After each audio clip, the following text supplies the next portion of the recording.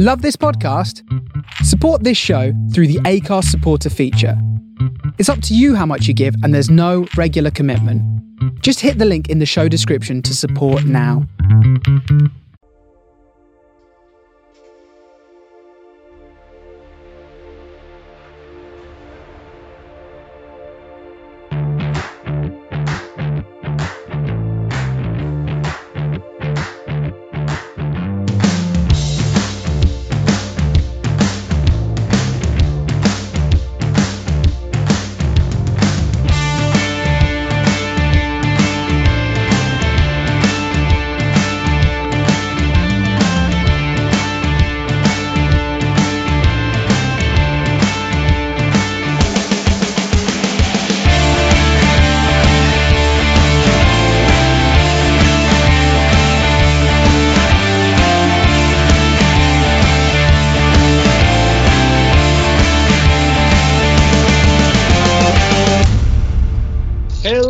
Welcome back to the Man on the Post Weekend Review Show. I'm your host Ali, and joining me as always we have Simon and Dave. How are we, gentlemen? Not too bad, thank you. Yeah, really good, thank you, Ali. Another weekend where the three teams picked up points. Well, that's the first in a while for you, Simon, actually, but you come and join the rest of us on the winning feeling. It feels nice for a change, I can tell you. Yeah, a very upbeat podcast ahead. I think we'll quickly start with the breaking news that came out the weekend. Obviously, Leeds departed with Marcelo Bielsa. Ross, the boss man, Mr. Leeds himself, was meant to record a little bit about the Bielsa signing. And let's just say he's distraught. Like, literally, he's in mourning. This is like Aston Villa losing Jack Grealish all over again.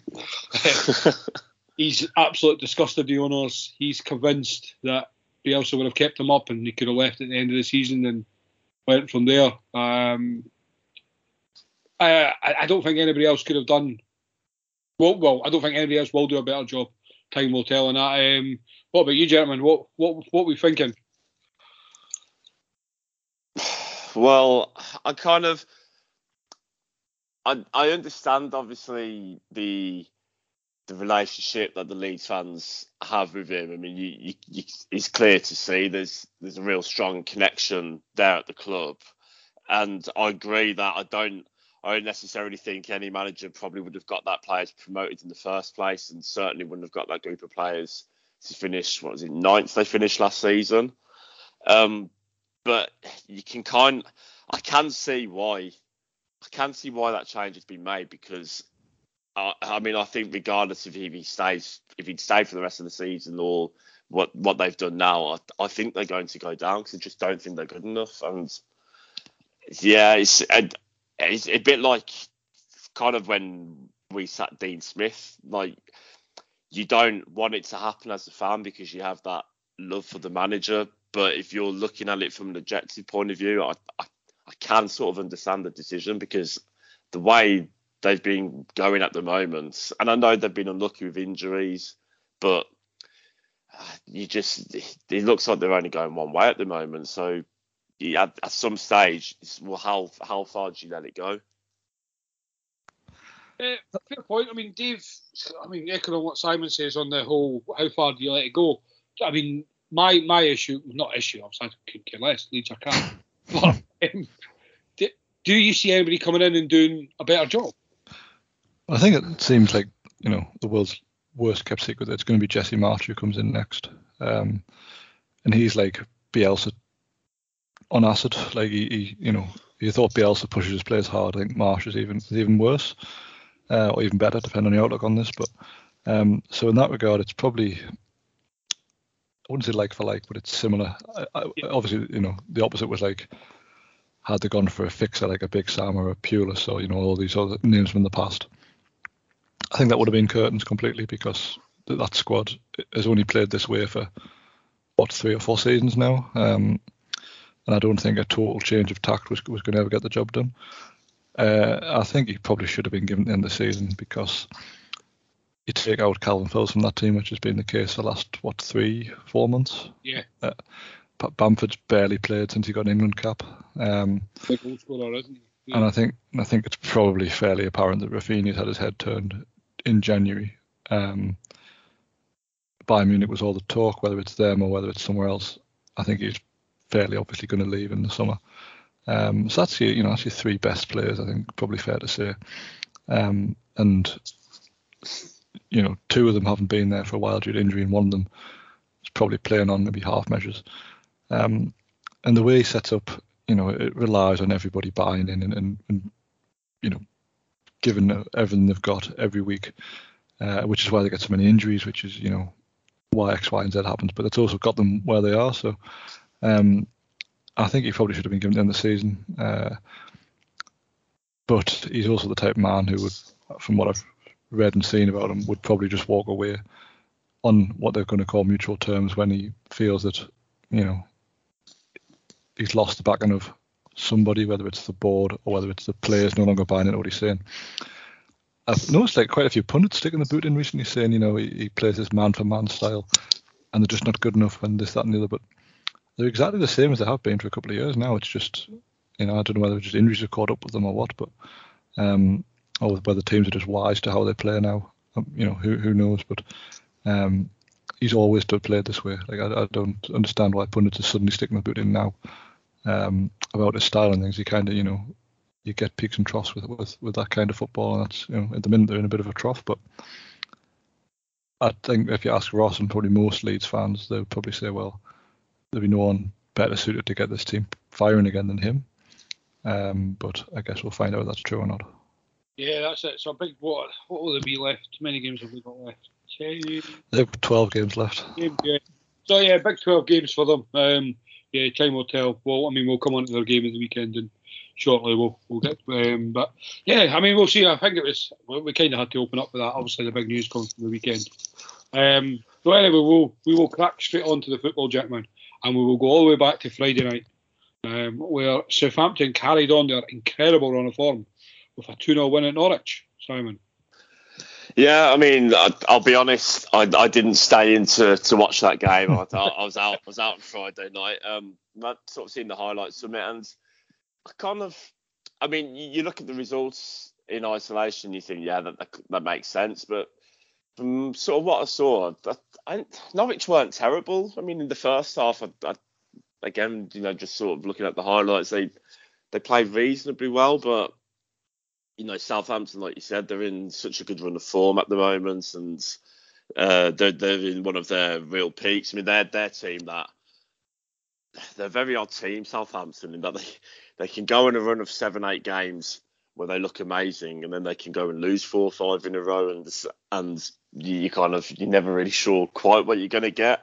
But they're just in such a good rhythm at the moment that once they went 1-0 up, I think there was no way back from Norwich, and Norwich a few weeks ago strung a couple of results together and looked like they might make a fist of it. And I think, like I said last week, I think they'll still give it a decent go, but I just think there's just not the quality there, and they'll fall short and probably finish bottom of the table again.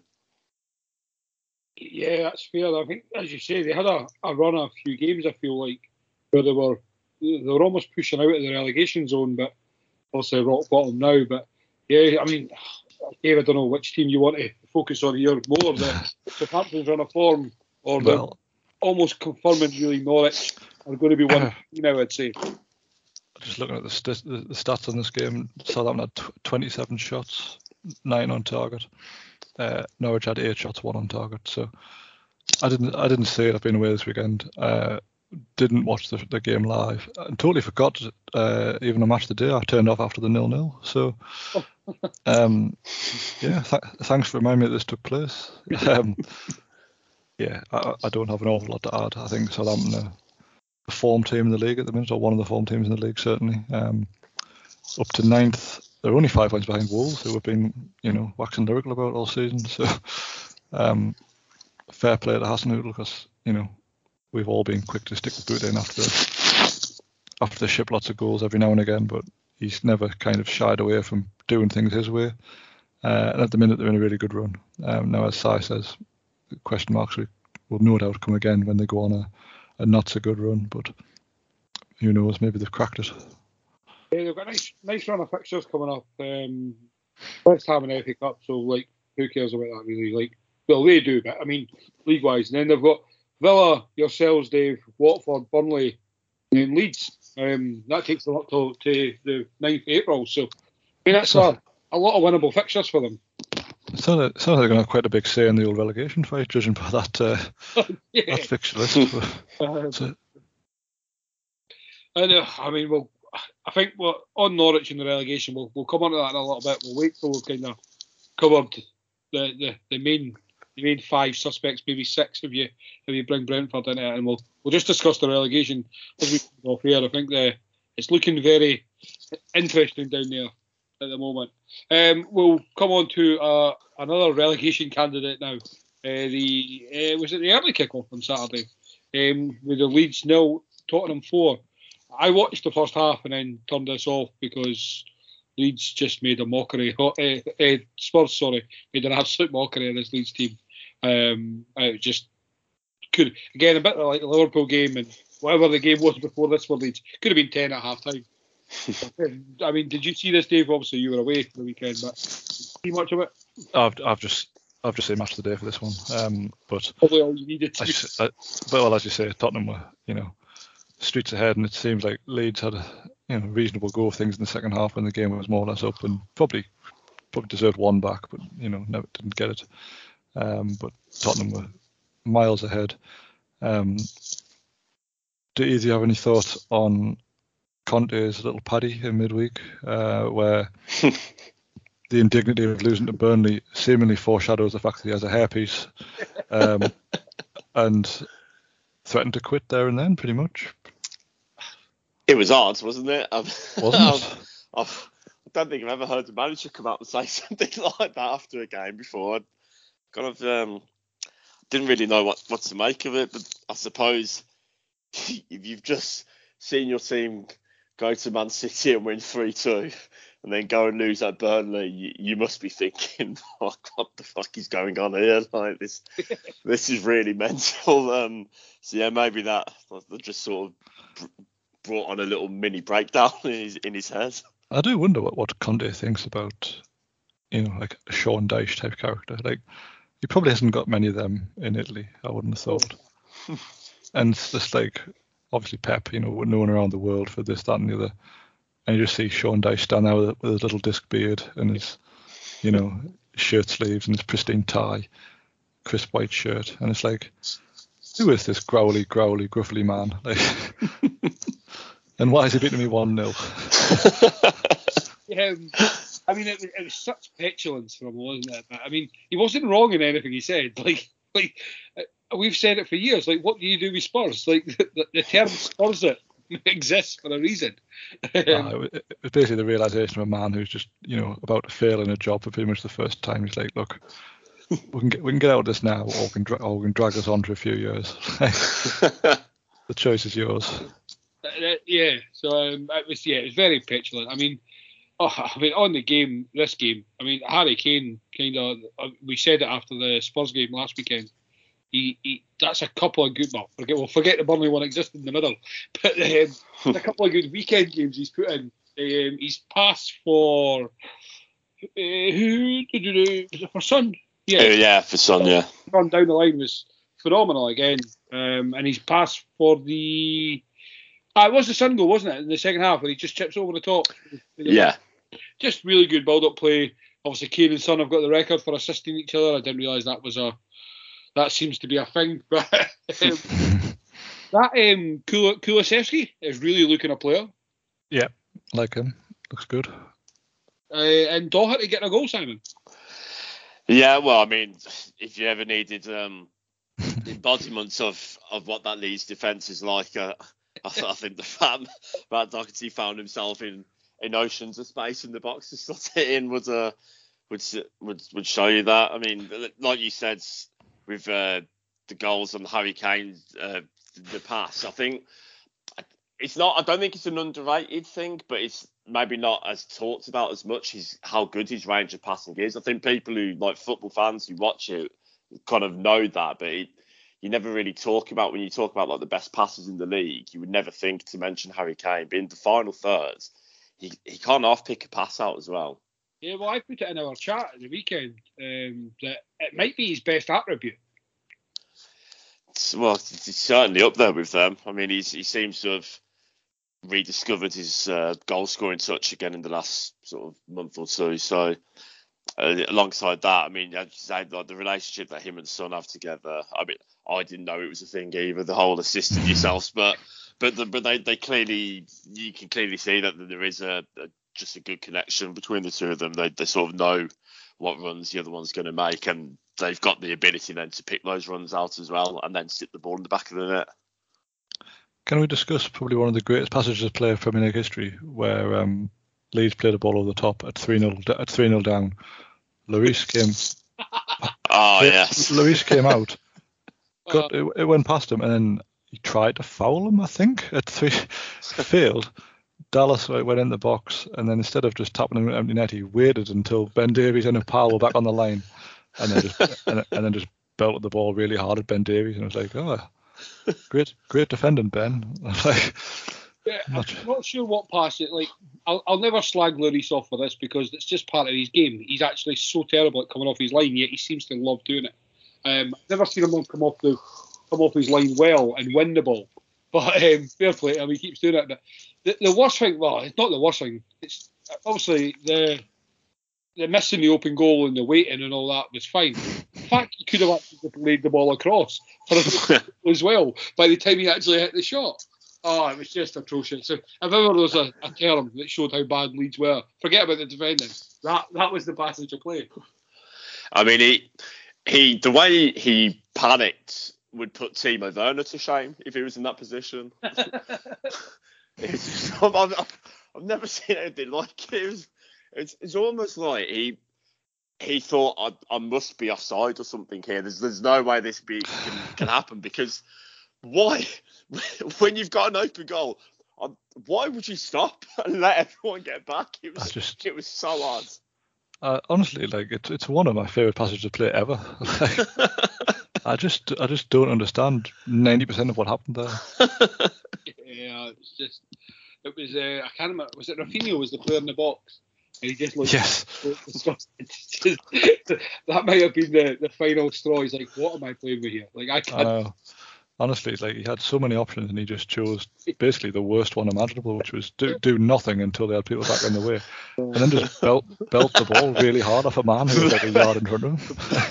I did really enjoy that. I mean, yeah, even if you've let them come back, you've still got time to like pick a side foot into the bottom corner to just leather it at the defender. It was unbelievable. I'm going to go back and watch it again just for proper shits and giggles again. Spurs 7th in the league, boys. 25 games played, 42 points. 3 points behind Arsenal. Arsenal have played a game less.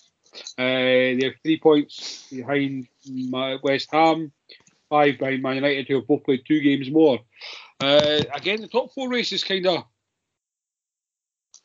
getting close as well. I can't remember who we all said last week, and we kind of do it every week, but Spurs will definitely have a chance if they don't do a Spurs, because I'd say out of all the teams, they're probably they're on the ascendancy of form. Obviously, they had the blip with Burnley, but that Man City game would have been massive for them. This game, their good players are clicking into form again. Yeah, I agree with that. I think they're coming into form-ish at the right time. As you say, they've always got that Spursy result in them, such as Burnley in this case. But I'm still got my colours on the Arsenal mast, to be honest. I think they're in the best position at the minute. 2 points off 4 with 3 games in hand. It's not a bad rule, to be honest. Well, if they don't, do they technically Spurs it? Or is it an Arsenal? It's the same thing, isn't it? Yeah. I mean, at the minute, it's in Arsenal's hands at the minute, isn't it? Like, strictly speaking, it's theirs to lose. But I mean, you wouldn't hang your hat on any of them, really. Like, there's enough nonsense around those teams to suggest that it's, it could go right to the wire. Arsenal have got a pretty reasonable run of games, to be quite honest with you. They don't have the worst fixture list in the world to finish the season with. A Spurs still in the FA Cup? I feel like they probably are. I'd be lying if I told you. Yes, they are. They've got Middlesbrough. They've got Middlesbrough, have they? Well, that might distract them. But also, I mean, they go to Old Trafford in a few weeks' time. They've got West Ham in a couple of weeks. That'll be a big game. They play Newcastle and Aston Villa back to back, which from a reviewer core point of view, big games. They also go to Anfield, but they finish at Carrow Road, and could be worse. But I'm sure it will come on to Man United and West Ham. But of the four teams that are really in the mix, I think it might end up being between Arsenal and Tottenham for that fourth spot. Yeah, I think we can almost rule West Ham out. Again, we'll come on to them in a bit, but I think they seem to be the least favourites out of the four, just with the games played. Big win for them today, obviously, which we'll come on to. But we'll move on anyway, because let's be honest, Leeds are sat Bielsa, so even Ross doesn't care about them anymore. And another team, obviously, one team who are closing in on the bottom three, and one team who are closing in on mid-table. Dave, 2-0 win for Newcastle. Oh, the mightiest of times. Have you both seen this game before I ask you about a decision that was made? No, I've not seen any of it. I've seen the highlights, yeah. Yeah, so, the game swung in our favour pretty early on with a red card for De Silva for Brentford.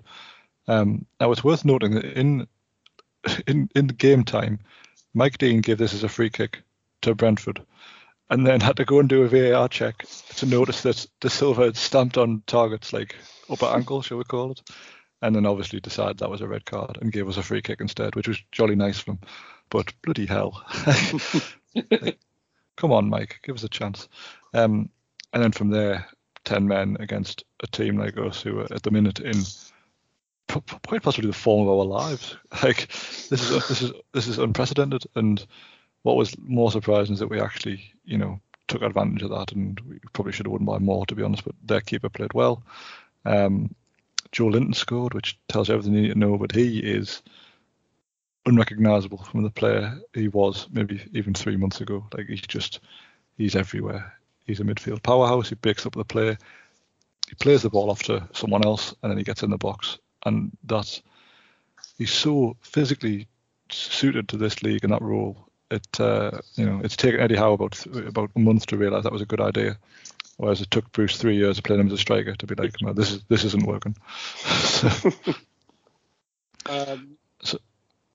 I will add, I've just seen the sending off decision, and fair play to Mike Dean for changing it. Obviously, he kind of had to once he reviewed. But I can see why he's given Brentford the free kick in the first place.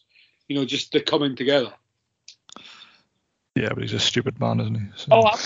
But at least from real time, I can understand it. I was trying to work out how that went there, because I like having a go at referees, obviously, but it's not the most ridiculous thing he's ever done, which is. Well, no, that's a fairly high bar of ridiculousness, isn't it? The second goal I'd like to talk about, because it comes from a Brentford corner, and you may notice, Ali, if you're watching the highlights, it breaks towards halfway, and the ball goes up in the air, and you think, I wonder who that is who's going to try and control it. And it's our centre-half, Fabian Schär, who is inexplicably the furthest man forward. Not only does he take it down, he knocks it past the defender and then runs through and squares it for Willock, who finishes like he, has never missed a chance in his life, as opposed to scoring the first goal of the season last week. So when things like that happen, things are going well. We look as good as I can remember since sort of like the last days of Rafa, when he finally got us playing quite well. Obviously,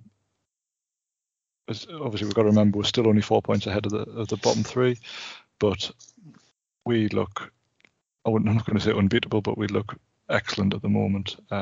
Every part of the team is working the way it should be.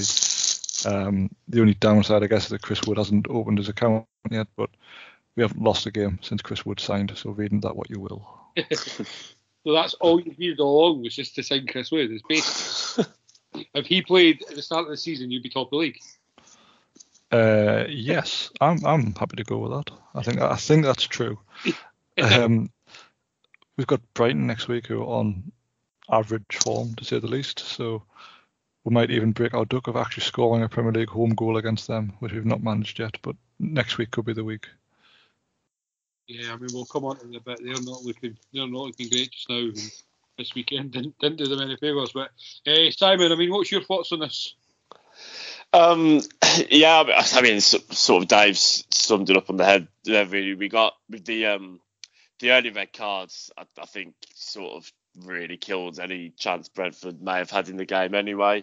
But having said that, even with 11 men, the way Newcastle have been playing at the moment, I'd probably back them to have gone on and won the game anyway. I think from a neutral point of view, the best part about this game was seeing Christian Eriksen come back onto the pitch, and obviously got a very good reception from both sets of fans, as you'd expect. So, I mean, that's something that I think we've said before on here.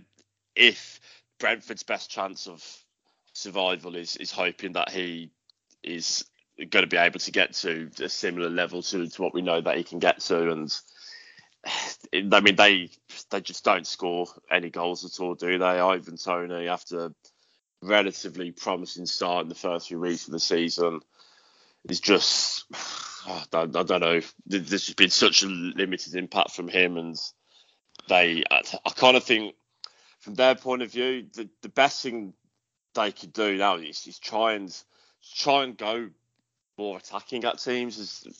They need to try and get goals in that team, otherwise they're gonna slip down into that bottom three. Well, Tony's been out injured. He actually came back yesterday. He played the last half an hour. He came on shortly after Eriksen did. I think those two return to form, or trying to return to form, is going to be what makes or breaks them. As you say, the next two games, they go to Norwich next weekend. They've got Burnley at home the week after. They lose both of them, they're down for me. I think they're going to need to pick up a win in one of those two games, because it's going to get to the point where if you can't beat two of the teams in the bottom three at this stage of the season, you're going to be down there. It's going to be very difficult to get out. Yeah, they've played the most games as well. Yeah. All the teams as well. So not having the points on the board and not playing the most games isn't a great sign for them. I know you're not confident in saying it, but I'm fairly confident in saying Newcastle are safe now. I know there's only 4 points in it, but just the form, just the confidence that the players are going to go into games in now. Not saying you're going to win all your games, but even even if you take away, say you lose to Southampton and Chelsea, because again the form and the form of Southampton, quality of Chelsea, I wouldn't be surprised to beat Brighton. Then you've got Everton. Crystal Palace don't exactly win many games. Spurs are a wee bit different, same with Wolves. Leicester aren't exactly the best of form. Then you've got Norwich, and as you say, you always had that Burnley result in the last game of the season. You know, if it came down to that, and I don't know, I just think you're going to be more than comfortable before then. The thing is, looking at it, I'll probably ask you two of your opinions in a second, but the way we play the game now, I say it's chalk and cheese compared to how we were under Bruce and even the early Howe days, when he obviously needed a little bit of time to figure out what he was going to do. But the way we approach matches now is that we actually press the ball and we actually make an effort to win the ball back, and all this kind of stuff we didn't do before. And it sounds basic, but you've got to set a team up properly to press, or else you just end up being overrun. The way we play now, I don't think I know teams don't enjoy playing against that kind of pressure, because nowadays so many teams keep the ball. So it'd be really interesting to see how we get on against Brighton and Southampton, who are two teams who were kind of almost following the mould of a little bit, because they play a little bit that way, where they they have this set style of play. Southampton in particular, where they do a lot of pressing, and it's quite high energy football. So as relative neutrals in this, have you noticed a difference in how we play, particularly compared to previously? Certainly the game that we played against each other the other week, obviously in the first half especially, you pressed our centre backs very high up the pitch, and our midfield kind of was quite disjointed from the defence, so it made it difficult for us to get out, whereas the previous couple of years we've been up and we've played against you, it's been relatively comfortable for us, even in our first season when we weren't great. I think we beat you 2-0 at Villa Park and drew 1-1 at St James's, and in both games you kind of thought they're not difficult to play against. Like they hadn't been under Bruce for a long time, but certainly that game of the week, it's a completely different style of play to what you have been the last few years. Yeah, there's definitely a massive improvement, Dave, in just the style of play as well. Just again, it's a bit like my Mike Dean comment though. The bar's quite high from what it was under Bruce. But yeah, it's actually enjoyable to watch. It's a bit like I feel with Newcastle now the way you feel about West Ham. You know, just that enjoyable to watch. And as you mentioned when you were talking about the game, and I was speaking about it today when we were talking, the difference in Joe Linton in the last 2 months, say. Is it 6 weeks maybe sort of thing?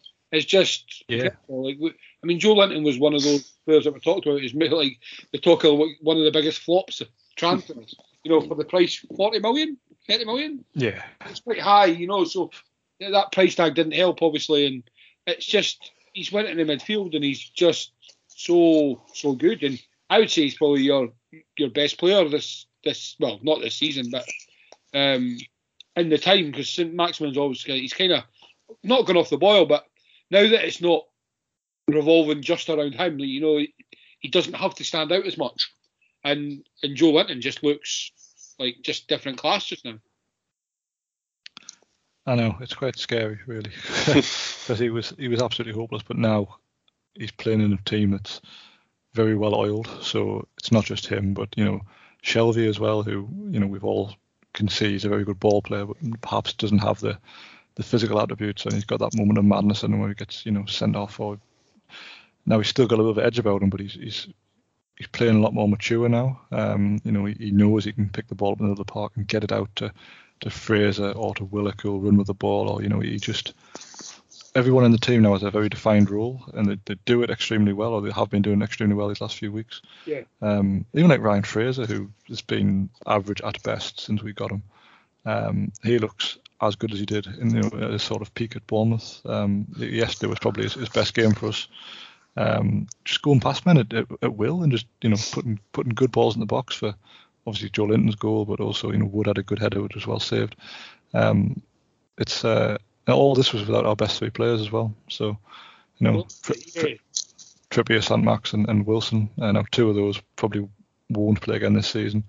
St-Maximin should be back at some point. But at this rate, you know, it's like, well, you've got to find a way back into this team. Because you wouldn't want to upset the sort of the team chemistry just to shoehorn someone back in, but you know, we're not in a position to be leaving players like that out, so let's not get ahead of ourselves. Well, that's it. I mean, the Trippier one more so as well, because obviously he came in, made such an impact, and he was pivotal in, you know, the form that you're in. And then to lose him, obviously, for the remainder of the season, it'd be very easy for the players to get their head down after that. You know, yeah. Well, I mean, what I love about him is that he is basically asked to be part of the coaching staff while he's injured, and we took a team photo yesterday after the win, and he's there front and centre with his crutches. Bear in mind it was away at Brentford as well, so it wasn't like it was a home game where he just popped in. Which I think, you know, when you got someone like that of his calibre who's buying into the whole project, I think it makes all the difference. I couldn't agree more. And another massive point that people need to remember, is you signed a very highly rated midfielder in Bruno. Yes. Who can barely get a kick a ball. You know, he's like, as you say, the resurgence of John Joe Shelvey, Willock's form again. Willock was kind of hit and miss again at the start of the season again, whether that was down to Bruce as well. And then obviously Joe Linton coming in. You've got like a highly rated midfielder, like around Europe, who can't get in, you know, on a regular basis. Still on. And when he's coming on, like even was it 2 weeks ago against, I want to say you were playing Everton, and he came on, and I think he only got about 3 minutes at the end, but he still burst into a challenge to win a head foul, you know, and like, you don't do that when you're coming on 2 minutes to go if you're not bought in, you know, to the team. You would just kind of, well, whatever. Yeah, no, it's good. And yesterday he came on at a time when Brentford were trying to find a way back in. Obviously Ericsson had come on, they were just starting to get a bit of territory, but he came on and just calmed everybody down. He just spread the ball about and said, look, this is, you know, basically my pitch, and let's just keep the ball.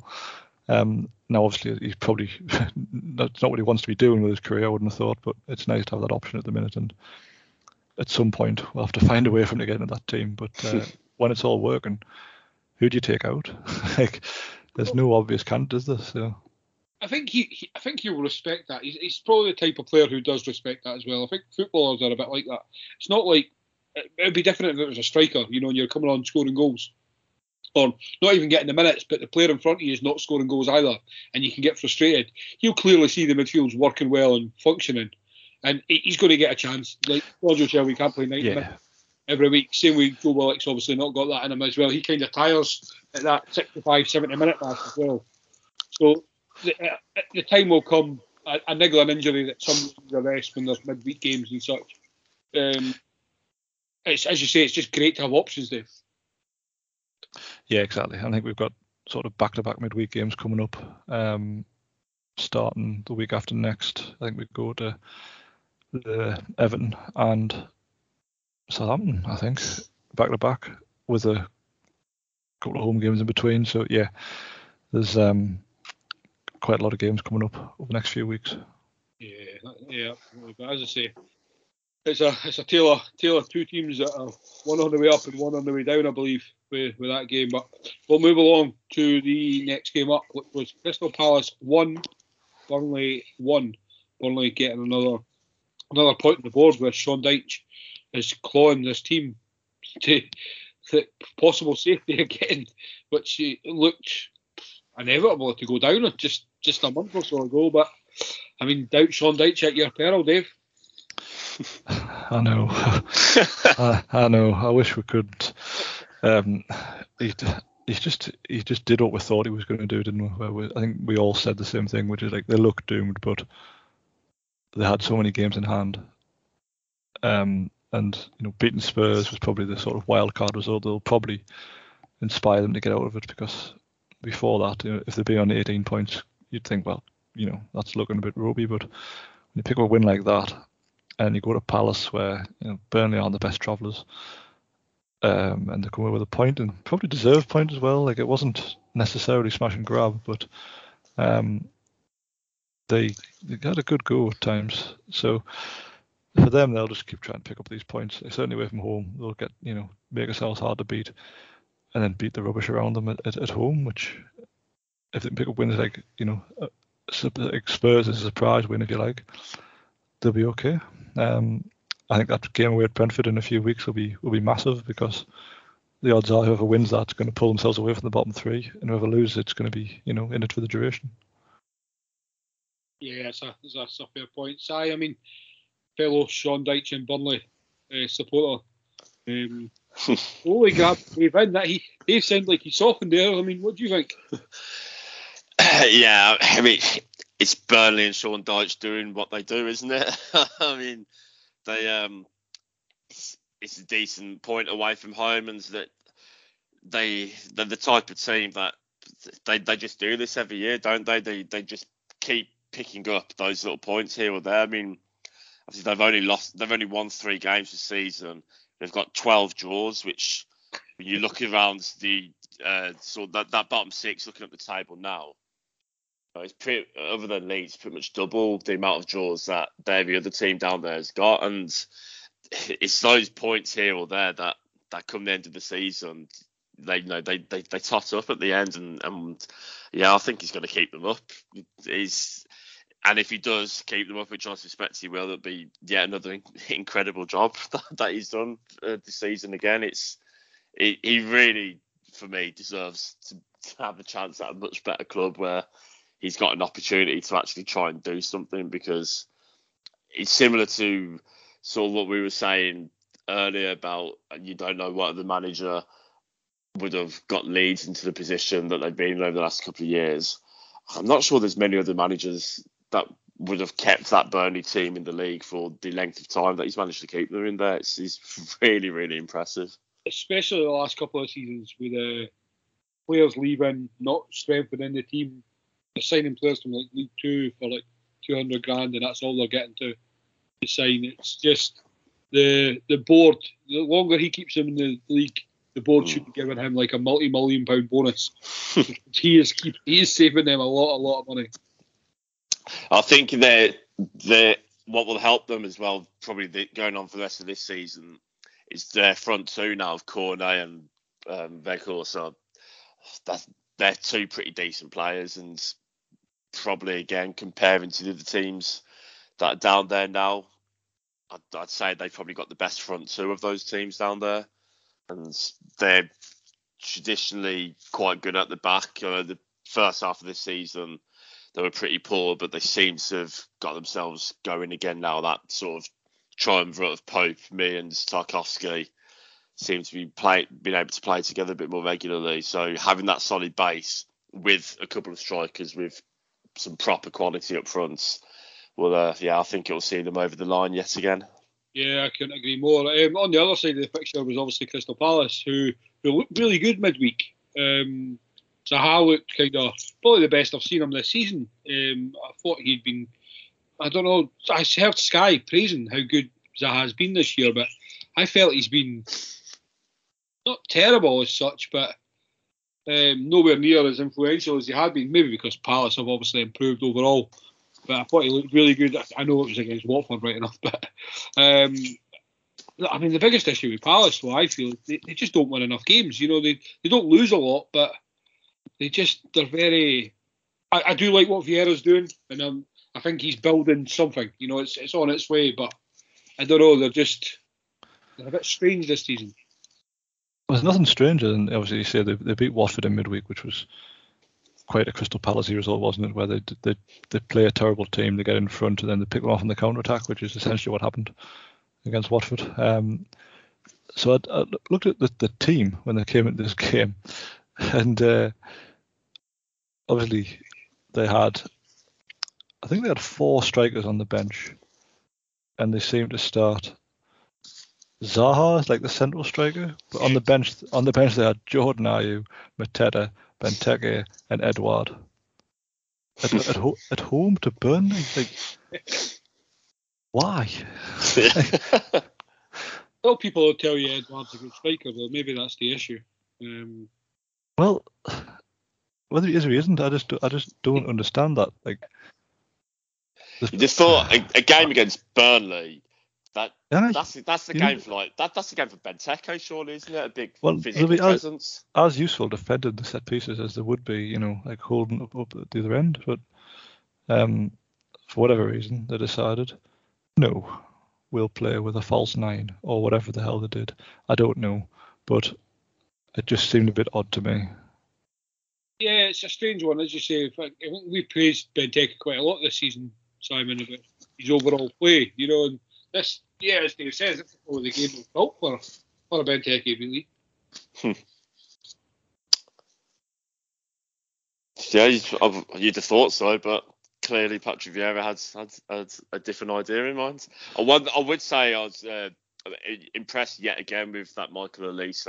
Yes. That crossing was a beautiful ball for Schlupp, and he's been a real bright spark for them. And sort of like you were saying, they look like they're building.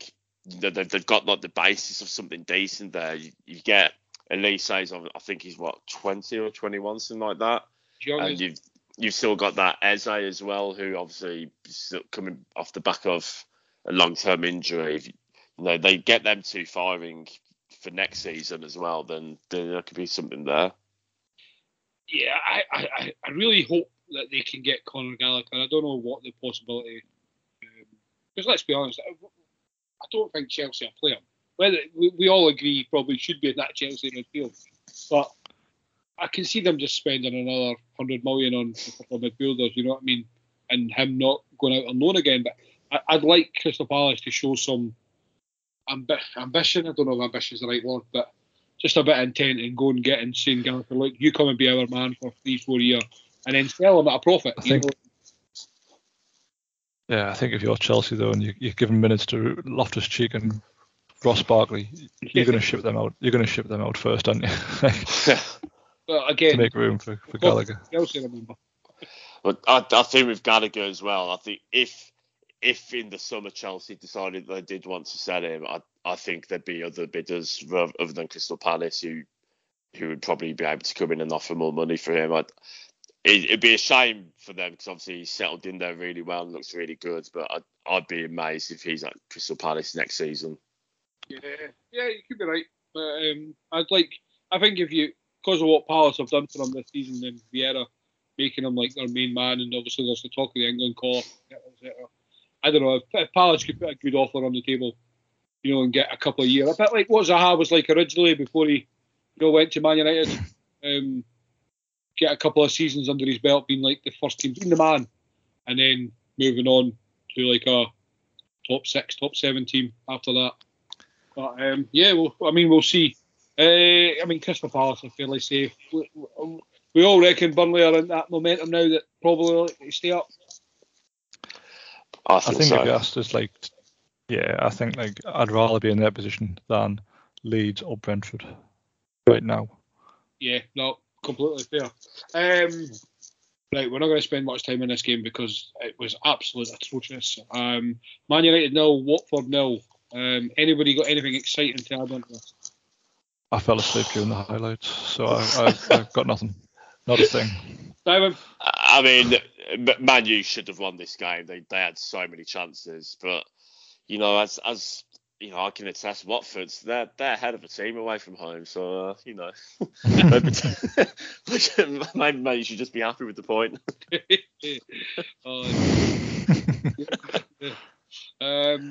Crystal Palace. I'm just reading the report on BBC, and the first paragraph is: interim boss Ralph Rangnick says Man United must be sharper in front of a goal after a wasteful display in their 0-0 draw relegation threatened Watford.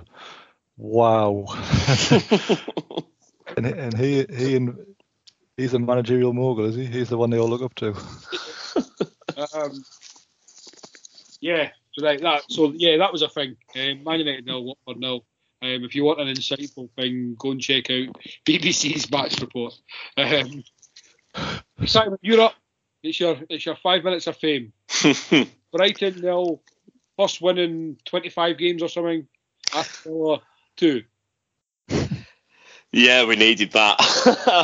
Obviously it's been a disappointing last couple of weeks, especially. So sort of Brighton away from home, the run we've been on, it arguably wasn't the nicest fixture that we could have had coming up next. But having said that, I think they're in quite a dodgy run of form. I'm not sure. I think it's about 8 or 9 games since they last won a game. I think I heard something like that. But it was a relatively comfortable game for us, to be honest. I mean, you'd look at the stats, and Brighton had ahead of a lot of possession, but they didn't do anything with it. I mean, I think they had one shot on target, which was, a daisy cutter from the outside the box that was never going to trouble Martinez, and they hit the crossbar as well, or hit the top of the bar. But other than that, they just never got near the goalkeeper, near our goal. I mean, Mings and Konza were excellent at the back, and any time the ball did get forwards, they were snuffing it out pretty comfortably. And then we sort of looked pretty decent going forwards on the counter attack when we got it. And lovely goal from Matty Cash to give us the lead. I mean, I've so many times when the ball falls to defender in that position, they can panic and the ball ends up in Rose heads, but took a nice touch on the chest and lovely volley into the bottom corner. And from that moment, I mean, that was relatively early on in the game. And from that moment onwards, we just never looked like we were in any sort of trouble. He changed ever so slightly, tweaked the system. And instead of like a 4-3-3, it was like a 4-3-1-2. And he had Ings and Watkins up top through the middle rather than one of them being forced out wide. And that worked a lot better. And Coutinho sort of floated around in the hole and looked dangerous when he got on the ball. Was unlucky not to score with a wonderful free kick. It was a great save from the keeper, to be fair. But the two biggest things to me, obviously the clean sheet, brilliant. But the second one was Ollie Watkins getting on the score sheet again, because he has been struggling, and the last couple of months especially, he just hasn't looked at it at all. And it was a really nice finish. I mean, it was a great ball for Mings over the top for him, and considering how out of form he's been, he took the goal on with someone who looked like they were banging confidence, one touch under control, and then hit it nice and early with his weaker foot into the bottom corner. And the celebrations afterwards, you could sort of see how much it meant to him and how relieved I think he was to get the goal. And then the last 5 minutes, we gave a debut to Timur Abunam, who's a young defensive midfielder who there's been a lot of talk about and there's high hopes for. So, yeah, all in all, it was a very good day at the office. Yeah, completely fair in all your assessment there. The only thing I thought was harsh was Buendia being the one to miss out. Yeah. I thought he'd probably been the liveliest player in the last few games, even in the form. And I thought Danny Ings was almost anonymous. I don't know what you've done to him. You broke him. Because I thought he was really anonymous. I thought Buendia could have probably done the same role as Danny Ings in this. Maybe played him as obviously the second striker type role, because he's quite good in the air as well. But apart from that, what I really liked was, it looked like, I don't know if it was or it was just the way he was talking, but it looked like Watkins was having a go at Cash when he scored as well, because obviously we all know what Matt Cash is like. Yes. I think the sensible option, I'm sure Mings was on for a pass at the time, but I mean, obviously the goal went in, so it didn't matter. But it was good to see him that he even wanted, he was still demanding the ball, as you say, the confidence to score the goal the way he did, and still demanding the ball shows a lot of maturity that he's still got the confidence and that he's demanding the ball. Because a lot of strikers who are on the form that he's on this season would kind of shy away from stuff like that. But yeah, I mean, the one thing that I've really, really like about him is his work rate, and like you say, he's not been playing well, but he's still putting himself about and still trying to do things, which, yeah, like you say, I suppose it shows a good sign of maturity, and it's the right type of attitude you want to see in a player that, it could be quite easy to shy away and sort of try and hide in games when things aren't going well, but to sort of keep demanding the ball and sort of keep putting yourself in there is a good sign. And that now he's got his goal. I mean, he's the one positive I'm hoping for is that he's the type of striker that he's a very streaky goal scorer. So he's obviously gone 7 games without a goal. And I think last season he went about 11 or 12 games without a goal and then got one and went on a goal scoring run. He tends to go in runs, so fingers crossed that pays dividends again for us. Yeah, you certainly need it. I mean, Dave, what was your thoughts on this game? Yeah, I mean, it seems like we kind of talked Brighton up a lot a few weeks ago, and since then they haven't won. So I think we didn't we decide they'd lost one less game than Chelsea or something at the time, which was quite impressive. But since then, I think they must have lost 3 in a row. So good for them. I thought this would be a draw, because a lot of Brighton's games are, but obviously Villa haven't been in the greatest of form recently. But this was a good result. I think Gerrard, from sort of a Villa fan's point of view, I'm guessing, Si, you'll be pretty pleased to see, Gerrard making those tactical tweaks and them working. Because there's nothing worse than when you run a bad run and your man just keeps doing the same thing over and over again. You think, something's got to change. Yeah, I mean, it was kind of, obviously, last week when we were sort of saying that you've got your system and you want to play with it and like you want to stick to it, which is fine. And it's not, what I quite liked today wasn't like a massive tactical overhaul, like, okay, we're going to go to 3 at the back. It was, just that little change up front. And then the one big thing was as well, the 2 fullbacks, Digne and Cash, weren't so far forward as constantly as they had been in previous weeks. They'd be so high up the pitch for the majority of the game, whereas yesterday it was more reserved and they sort of pick and chose the times for the 2 of them to bomb on, so we're not leaving the defence so exposed. So yeah, definitely it's nice to see, as I say, not a massive overhaul, which to me suggests like a real sign of panic, but just, okay, this is how we want to do it, but we can do things slightly better, so let's just have a little look at this and just change little things here or there.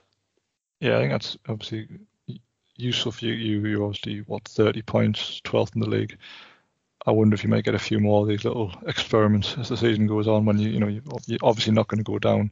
You're probably not going to break the European places, so you may well have a look at a few things to make a plan for next season. Do you think?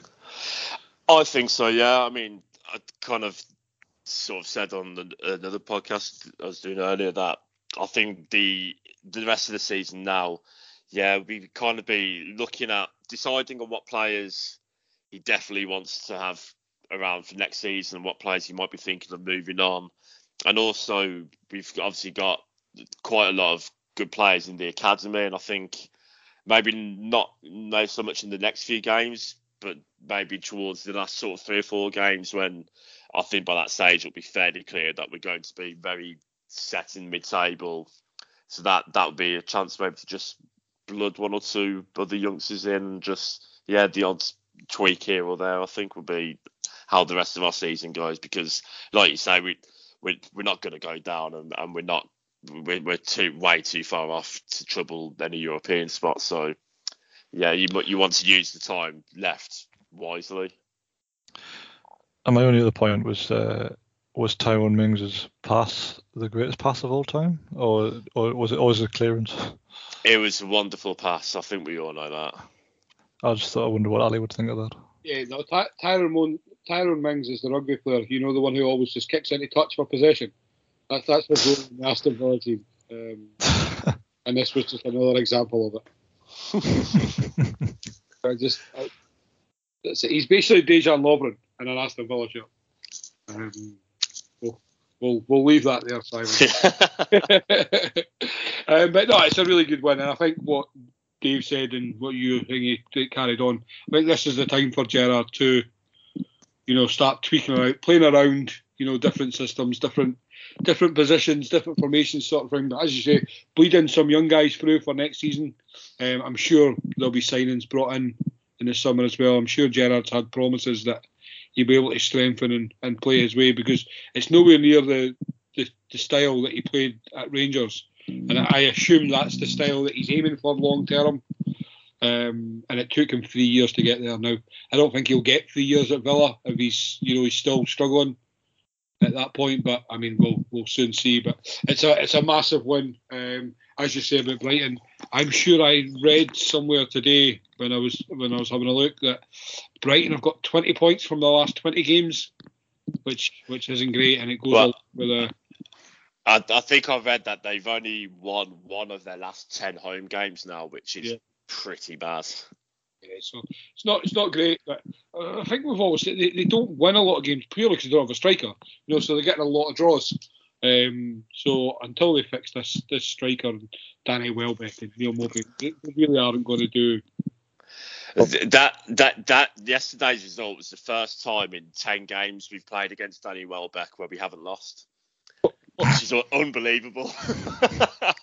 I am fairly certain that says more about Aston Villa than. Sorry to any Danny family who might be listening. But, I'm fairly sure that's in Villa, Simon. We'll take a quick break there, and then we'll come back to the last few games, and then we'll even cover a cup final on this one. We'll be right back. And we are back with the final game of the Saturday, which was an absolutely delightful result. I was actually torn with this, what I actually wanted to happen. There's no right result for me. But Everton 0, Man City 1. I'd say a fairly eventless game, sorry. Obviously, the big talking point coming out of it, that Dave has had some interesting conversations with fellow guest Carl on the penalty incident. So, Dave, you didn't think it was a penalty? So, for me, and again, like, I can understand why people might want to give and might not want to give him, but with this T-shirt line rule, I thought it was probably just about high enough off the arm to say it was you wouldn't give it. Now, I think had it been given by the ref on field, they wouldn't have overturned it. But I think because he didn't give it on field, they didn't think it was clear enough to overturn. the problem with that is that the ref clearly couldn't see it because Rodri's got his back to him. We criticise refs a lot, but it's not really down to him to be able to see through people. That's not. Yeah. He's never going to be in a position to give that because it wasn't even like a proper attack, was it? He was just like going backwards into the box, and he for some reason decided to stick an arm out. So I can see why it wasn't given. I think had it been against me, I'd probably be similar to Carl and be pretty livid that it wasn't given. But with my sort of logical referee hat on, I can see why they didn't give it. And as well, like this T-shirt line thing is all well and good, but the first thing people do is they look at the player's shirt and go, well, it hasn't hit him on the sleeve. And it's like, well, what if his sleeve was like slightly rolled up at the time or anything like that? Like it's not like, I don't think it means like the physical shirt they're wearing. I think it means, the graphic we've all seen, which is like this bit of the arm is handball and this bit of the arm is not. So it was a really difficult one for the officials, and I can see why they've come down where they did, but it could have gone either way. Is my cop-out answer. My Liverpool answer is I can see why they've given it because it was against Man City, but but I thought it was a penalty. I thought I felt the way it rolled. I felt it almost rolled on his arm, but I'm glad it wasn't. I said that to Carl. Carl messaged me as well, and he just put fuming. I put I'm delighted. So I can hope City drop points elsewhere. My hope is Everton getting relegated more so than.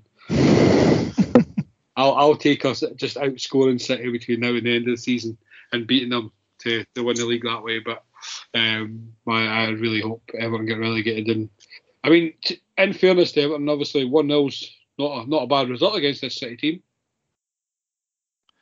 They played well in the first half as well. They did, and as well, like the quote after the match from Lampard where he said, a professional hasn't done his job properly. I wasn't sure he was talking about Michael Keane or the ref because I've seen some amateurish defending in my time in black and white, but how badly have you got to be to not be able to adjust your feet at all? It was like he stood it thoroughly sank into the turf. Like how long had he been standing there? It looked so awful. Yeah, I mean it was pretty bad, wasn't it? When I was watching it, I really struggled to work out how. Yeah, it was like he got stuck in the turf. I watched it back 4 or 5 times. All right. So it's come off Holgate, and all right, he's got to adjust because his body weight's going one way, but to barely kick it at all is an incredible feat of patheticness, really. It's not often seen at Premier League level, but somehow Michael Keane achieved it. Yeah, it was pretty impressive, but I suppose from City's point of view, you'd credit Foden for being on his toes and anticipating the mistake. Oh, I mean, he probably couldn't believe his luck. To basically receive the ball 4 yards out with a more or less open goal. Well, fair play. And only Jordan Pickford and his tiny T-Rex arms to beat. That's it, yeah. Just Pickford for that one. No, just to give my view on the penalty, 100% a penalty, and I cannot believe it wasn't given. Again, I don't care because I'm delighted it was. I think we'd all be fuming if that was against our team. Well, as I said to Carl, we didn't get a penalty for Ederson wiping out Ryan Fraser, in front of all 3 officials. No coincidence. Yeah. Well, funny enough, when we played Man City before Christmas, we didn't get a penalty from Nathan Ake going through the back of Konza either. So, yeah, it's interesting. Isn't it interesting how certain teams seem to always get these decisions? It's almost like there's a top 6 bias. But I still remember a video from last weekend where a 4th official looked absolutely disgusted that Man City had conceded. And I stand by that with a disgust look. So you can you can make of the FA what you will when it comes to. Porter knew Portsmouth was after get bollocked by Mike Riley for not ensuring that those points went a certain way, didn't he? Could have blew up earlier. But, do you know what? Again, look, it's another City performance where they weren't great, but they just win, don't they? It is the story of Man City season this year. They're just very boring, very methodical. They're not great, whilst being great, if that makes sense. You know, they're just. I think they're the second best team in the world, but you just don't want to watch them.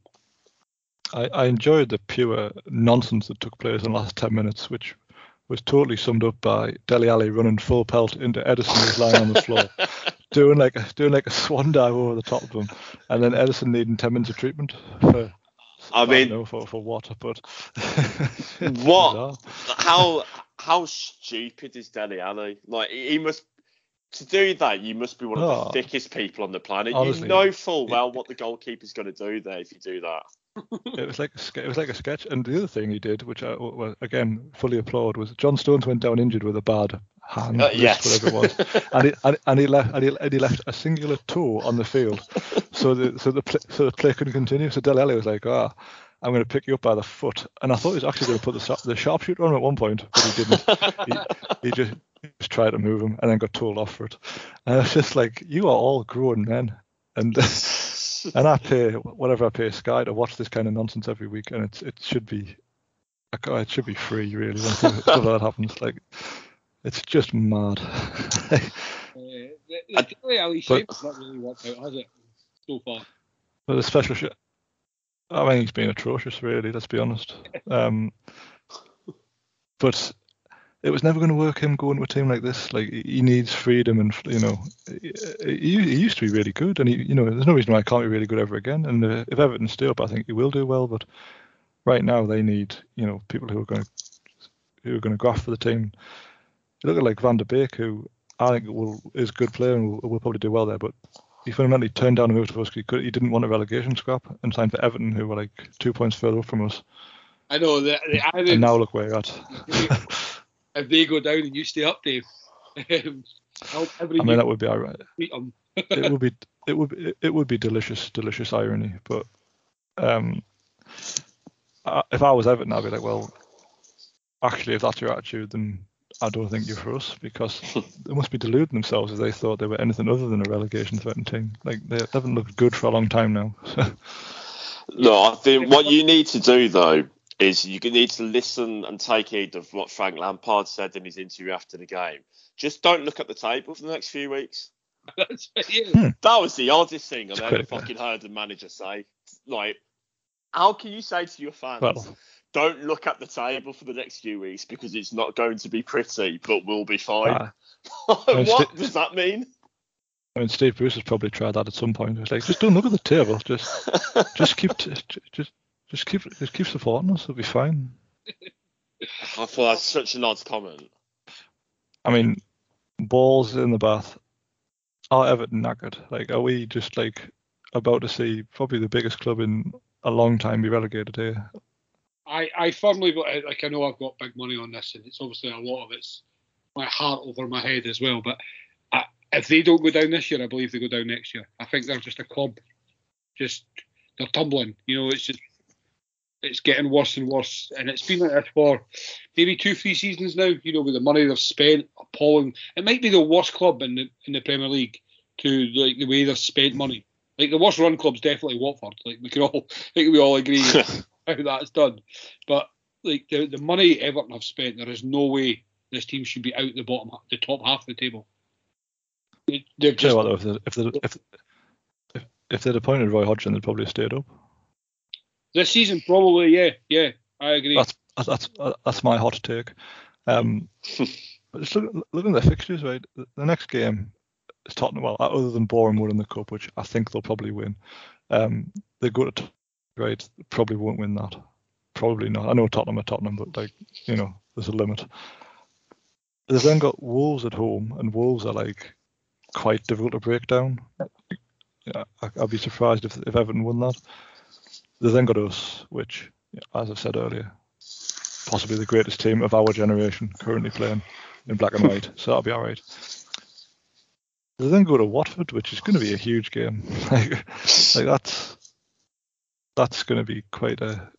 It could be a 6-pointer by that point. It's the last game in March for them, so I look forward to that. But then even after that, they go West Ham away, Man United at home, Palace at home. They might win. Liverpool away, Chelsea at home. Like that's a horrible name for that. I know. How many of those games are they realistically going to win? Palace at home. Yeah. They might get a point there. I said this to Carol. Last week we had Carol on. Yeah. I said I could see like Everton's next 5-6 games with no points. Like even the Watford game, you could see it being a burn draw. West Ham are fighting for top 4. Newcastle in form, as Dave said. Man United aren't great, but they'll not lose to Everton. Everton never beat Liverpool, certainly not Anfield. Chelsea, and then even the last 3, Leicester. Okay, Brentford might be down, so they might pick up a win there. And then they've got Arsenal, who are still going to be battling for top 4. I think I think them or Leeds need to rely on each other this season. I was going to say, I think they're relying on them being 3 worse teams than them. Yeah. Which I know is like obviously the key to avoiding relegation is not being one of the worst 3 teams. But I really worry for them. Like not really worried, but you know what I mean. Yeah. But you're looking at, so I mean we're assuming, I think, that it's Newcastle are now probably safe. So you'd say obviously it's 3 from that bottom 6, and I think I'd say we're all agreed that Norwich are definitely going to go. I think so. Yeah, I think Norwich. I think Norwich are down. I'd say normally I would have said yes to Watford as well, but it's the Hodgson effect that I think he'll get them. The fact that he took a point, I know Man United are terrible, but he still got a point there. You know, he went to this billion-pound team that's built, and yes, Man United should have won it, but Watford never looked in mass danger, if you know what I mean. Yeah. Burnley, I think. Well, Burnley and Newcastle are not form teams, but out the bottom ones, they're projecting the right way, and everybody else is coming down. Yeah. But for me, it's between Brentford, Leeds, and Everton. I think 2 of those 3 will go down. I think Watford could sneak out of it. God, I mean, what a world we live in. like, if you think of the size of teams that Leeds and Everton are, can you imagine if those 2 go down? I know we wouldn't miss much from Leeds because but they are still massive. Leeds haven't been around long enough to miss them, but if Everton went down, I mean, that's... Yeah, I'm not missing them. I say like that's as big a club as I can remember being relegated, probably since like Newcastle and Villa, arguably. Like it's going to be a delight. The party we are going to have on this podcast. Well, I think what puts Everton in real danger compared to some of those teams down there is that they're not used to this, so they won't have the player. They might have the players up for the fight. But Burnley, this is their bread and butter. Watford, really, as well. They're used to, like, there is something to be said for having experience of being in the relegation battle. And I think we said a few weeks ago, after when Villa went and beat Everton and Carl was on, there's a real look in this Everton team that reminds me so much of the Villa team that went down in 2016. Mm-hmm. And the problem with Norwich is we are used to it. I'm not getting out of it.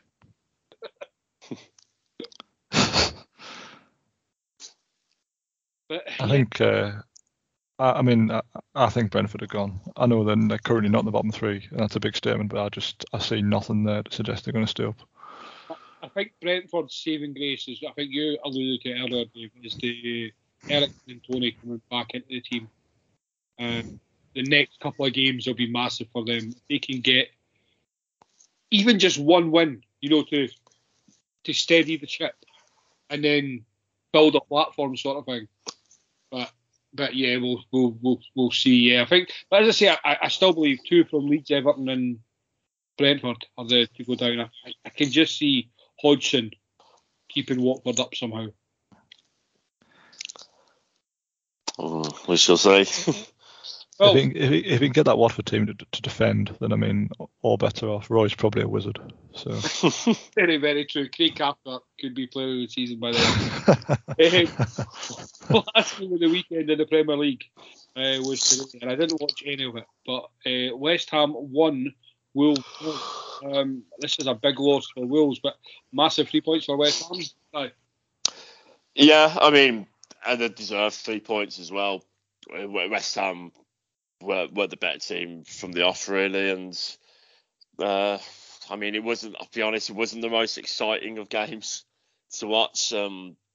But I mean, a big win for West Ham obviously keeps them sort of in the hunt for top 4 spots. I'm with you in that. I kind of think they'll fall out. I just don't know they've got the squad for it. And from Wolves' point of view, it's a bit of a missed opportunity. Obviously, the defeats in midweek at Arsenal, having been in a good position there, and losing to this West Ham today, that's I think top 4 hopes they had, I think, are gone now. And West Ham's still in the mix, but you look at the games in hand some of the other teams have around them. I don't think they'll finish in the top 4, but a good solid result today again. Yeah, Dave, fair review on that. Yeah, I mean, I've only seen the Sky Sports YouTube highlights of this one. My only question was why was Souček like completely unmarked in the 6-yard box, like in open play? Like I watched it back and I thought something must have happened here for this to have just opened up, and I saw just Conor Cody being livid about it. I was like, well, not surprised. Like, you've got 3 centre backs, no one's anywhere near them, and he's not exactly a small target either. Yeah, he's a big boy. I was surprised that Jimenez didn't start. I thought that was an odd decision. Well, I watched Wolves against Arsenal on Thursday night, and obviously Wolves scored fairly early on, and then decided that they were just going to defend as a back 10 pretty much. And they're the most European team in the world, where like every single foul, the player needed treatment, and then like we're making a sub, and oh wait, I know you've walked off, but I'm going to change it, and someone else is going to go off instead. Except they're down injured as well, so we'll have to wait for that. And it's always quite gratifying when the other team then wins it in the 97th minute when that happens. So they kind of shot themselves in the foot. But yeah, I don't know if Jimenez got injured in that, because he was meant to come off and then didn't. So I don't know whether he was injured or what. But they're just I don't know. They're a very strange team, Wolves, aren't they? Like if they win, they've won by great organisation, then getting a goal, a well-worked goal usually. But when it doesn't work for them, like today, they just look a bit naff, don't they? So it'll be interesting to see what the manager does with them longer term, because I do like him. I think he's got good ideas, but they maybe don't have the squad for it right now. Yeah, I think that's fair. I think this is the Wolves manager's first season, isn't it? He just took over this year, wasn't it? Yes. Yeah, he took over from Nuno, who didn't last very long at Tottenham. It'll be interesting to see how, like, next season really, how it goes. This is the first year settling in. He's done better than a lot of people expected. Maybe not for Wolves fans. I can't remember what the Wolves fans said at the start of the year, but I'm sure he was quite high on him. But they were really dull at the start of the season, if I remember right, and they then just all of a sudden kind of quietly went about their jobs. So it'll be interesting to see what they do next year. I think they should still finish in a European place, maybe the League Conference or whatever it is. They're more than capable. So yeah, it'll definitely be interesting. And as far as West Ham go, I think Simon, I think you said it. Like, I think they're just out of the 4, they're the least favourites for it, squad wise, even consistency wise in the results.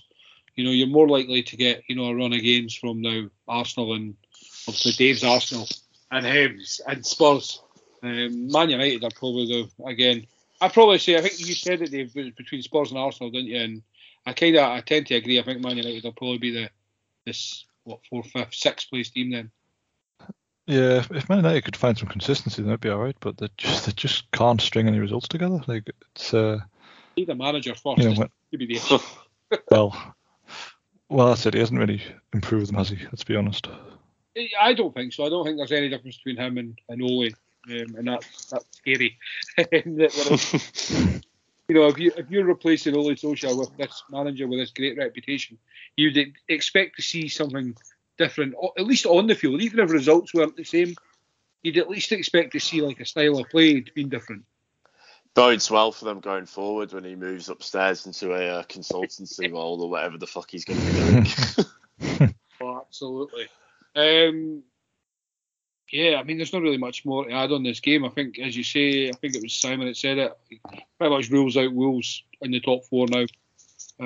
West Ham keeps them in the hunt, but the games played is just massive when it comes to this top four. Arsenal and Spurs having games in hand. So if both teams win their games in hand, obviously I think they overtake both teams, don't they? So again, I think we all discussed it last week. The relegation battle looks really interesting. Dave can almost say exciting now that his team really aren't a part of it now. The top four race looks fun, and now obviously we really have a title race sort of as well. You know, it bodes well for the last 10, 12 games of the season. Absolutely. Yeah, I think it's built up nicely, isn't it? Yeah, it gives us something to talk about the weekends. For one last game, it was the Carabao Cup final, or League Cup final, or Milk Cup, whatever you remember it as. Now, looking on paper, it's a 0-0 game. There's not really much to talk about, but this was one hell of a 0-0. Oh, it's brilliant. We were talking before we started recording. It's a fantastic advert for football, really. It's one of the most, if not the most entertaining 0-0 that I can remember watching for a long time. Yeah, maybe the only 0-0 that I've enjoyed watching. It was a funny old game though. I think both keepers made a really good save each. I think we discussed that off air side at the start. Mendy made a good one from Manny and Kelleher from Pulisic. Then Matip had a goal. Right, so this is kind of going around the Liverpool one. I understand why, but I mean, what's your thoughts on the Matip offside one? You know, with the Van Dijk. Well, for me, I think the goal should stand.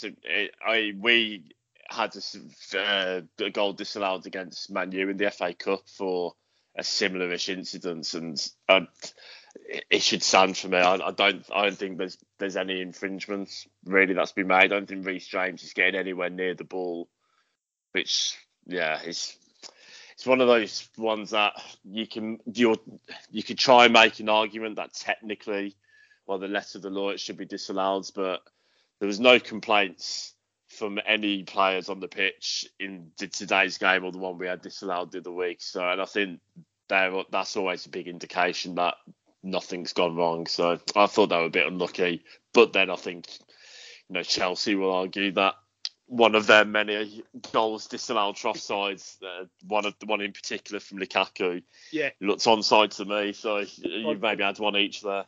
Yeah, no, that's fair. Hey, Dave, did you see the offside goal for the Matip goal? Yeah, I think. I mean, I was probably, as discussed, I was on the side of the officials when that one was disallowed against Villa the other week. I think in terms of consistency, it's more or less the same. I think Reece James was impeded from getting the ball by Van Dijk, who was in offside position, so I think it was right. And the Lukaku one was borderline, to say the least. Yeah. The one you kind of just have to trust that their lines on their screens are right, don't you? There's no real. The one with the Van Dijk one, strange, was I felt Reece James was holding Van Dijk more than the other way around. It's kind of irrelevant though. It's a fact that he was just interfering at all. If the player's holding you, you can do. Well, I suppose you could argue if he was literally been pinned down in offside position, but I think, it's one of those where you could probably argue all day about whether it is or it isn't, but they seem to have gone with this consistent theme, which is that if they're interfering with the defender who might have been able to play the ball, they're going to give it as offside. And I don't mind so much when they're all given like that. It's just when you get some that aren't, where it becomes a bit of a sticking point for me. One other talking point that we had in our group. Now, I'm not expecting a penalty for this before anybody harps on me that Liverpool bias. But it's a thing that annoys me that it doesn't get given in the whole Premier League. Now, when a player takes a shot and then gets wiped out after it, but the keeper saved it, so it doesn't get given as a penalty. It's a this is all over. This is not just a Liverpool thing. This is just a very frustrating thing. I'm totally with you. I don't really understand how a defender seems to be able to have a free hit on a striker just because they got shot away. Like, if you're a defender who cleared the ball and then the striker came and clattered you afterwards, you'd get a free kick given for you just because you cleared the ball. It's ridiculous. Yeah, it just takes a bugbear of mine. It needs a ref to be ballsy and give it, because what they're going to do, they're going to review that and go, well, actually, you're right. And that's all it's going to take is one to give it and be like, well, we kind of overturn that because he has quite literally fouled him. Like, it's no different to playing a pass off in midfield and he wiped out like a second later. It's still a late tackle, isn't it? So it just needs someone to actually give it. It happened late in the game, and it just made me think. I just got really. I was like, they never give those. It's so annoying, so stupid. I suppose the other big talking point in the game was the decision to bring on Kepa to just how the penalties went, and well, it worked. I can tell you now, Maurizio Sarri will have lit up the biggest tab ever tonight in satisfaction. Watching that back. I mean, it was, as I said to you before we started recording, from an objective point of view, that was the funniest thing that could have happened for that penalty shootout to end. Like, I think it was when it got to the 8th or 9th penalty, I sent the message in the group saying Kepa to miss his decisive penalty. I just knew, as soon as he stepped up, I just knew. Now, I'll be honest, I didn't think that he was going to hit it all the way to Glasgow. Like, I don't think that ball's come down yet. It was like a goal kick, but I mean, that was so funny. It was so funny. It's just like, I can just imagine the conversation being like, well, what's the worst thing that can happen? Like, you may not save any of their pens, but, you know, that happens to any goalkeeper. And it's like, slowly but surely, as the kicks were being ticked off, it was very, very apparent what was going to happen. And then, dear. The only thing that could have been worse, I said to Si before you came on, Dave, was, can you imagine if Salah because Salah was awful in this game, done nothing. Can you imagine if he got the ball 20 yards out with 20 seconds to go and he just hammers it down the middle right at Kepa and he throws it in so he concedes a goal in the most Kepa way and it doesn't even get to him. I know. I do wonder if that's ever happened as well, where the keeper's been brought on for pens and conceded before it gets to pens. Like I don't remember that ever happening, but surely it's in a matter of time. Guilty at some point, especially if they continue to do this. Because Ryan said obviously they've done it before. So it'll definitely happen at some point. You know, it just takes a corner, like a corner against Burnley or something, and you're risking your goalkeeper. Well, you know, it's. Well, people keep telling me Kepa's improved, but like to me, he still had crisp packets for hands. He got his hand on about 4 of the pens, and it may as well just blown through the breeze. Like, it was just pointless. The weakest wrists in football. Well, I said that to Si again before hanging. It's like he came on because he's a penalty expert, and the only one penalty he looked like saving was the Kanate one. That's it. It wasn't even that hard to hit, but it just went off his hands and like a crisp packet in the breeze. It was just blown away. I put it in our WhatsApp group. I did find it funny that Liverpool's first 4 penalties were a 50-year-old man, a defensive midfielder, a centre back, then a right back. I mean, we were saying beforehand as well, the first initial 5 penalties from each team, like, was some expertly taken penalties, but then as it went along, they were just like, some of them were like basically just passed down the middle, and you think, oh, come on, lads. My absolute favourite was the one where Kepa decided to try and play mind games with Van Dijk and gave him the entire one side of the goal to aim at. And Van Dijk basically just blasted at him and was like, well, how and he didn't get anywhere near it. It's like, literally may as well just put an inanimate carbon rod in goal and he would have had the same level of success. Is Van Dijk the most arrogant player you've ever seen? He's just... Yeah, but you would be, wouldn't you? Like, if you were that good at everything. Yeah, he's what I always love in the shootouts as well, when it gets further down, is like the players who obviously didn't want to take a penalty, you see their faces walking up. I don't know if any of you noticed, but N'Golo Kante, he looked terrified. Fucking terrified. Even after he scored, he still looked petrified. Like, please don't make me have to do that again.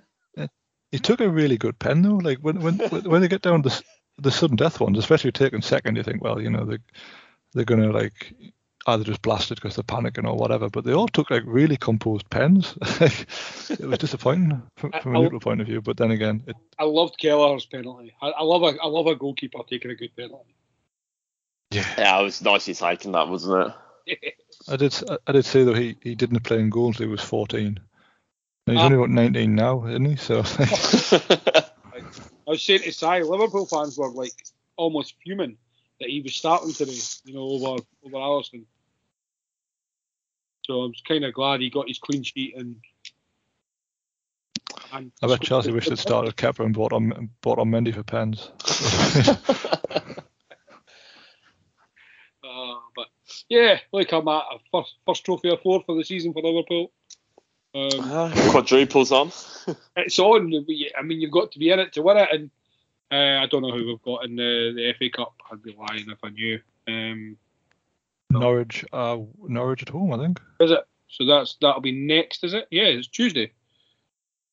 No, it's home and Norwich away. Norwich anyway. You'll beat them. They'll be fine. Norwich on Wednesday in the FA Cup. So realistically, should go through there. I don't know what round is the FA Cup. What are we in? This is the 5th round. So is it quarters next? It certainly is. Yep, we're there. I mean, by contrast, we went out of both cups at the earliest possible opportunity, scoring no goals and ensuring we play the least amount of games possible in a season. So that is clever. Enjoy it while you can. It gets you in. If it keeps you in the league for a while, there's always. Well, that's the end of the football, chaps. Anything else you want to bring up from the weekend? Nah, nothing for me. Nah. This might be the most buoyant podcast we've ever had. Yeah, it was just one of those. We all won. It was great. Oh well. Right then, chaps. I'll start with yourself. Let everybody know where they can find you. So on Twitter, it's at Cy Regan, and Villa fans who want to hear a cheery Villa podcast for a change, it's the Holtcast podcast and the website 7500 to holts.com. And David, for yourself. So you find me on Twitter at CM9798. The YouTube channel is CM9798 Plays, or the website is cm9798.co.uk. Excellent. And you can find us at Man in the Post on all your social media platforms. And you're already listening, so you know where to get us podcast-wise. Please give us a 5-star rating and review. We would genuinely appreciate it. Well, gentlemen, thank you very much as always for joining me. Thank you. Thanks, Ali. Thank you at home for listening.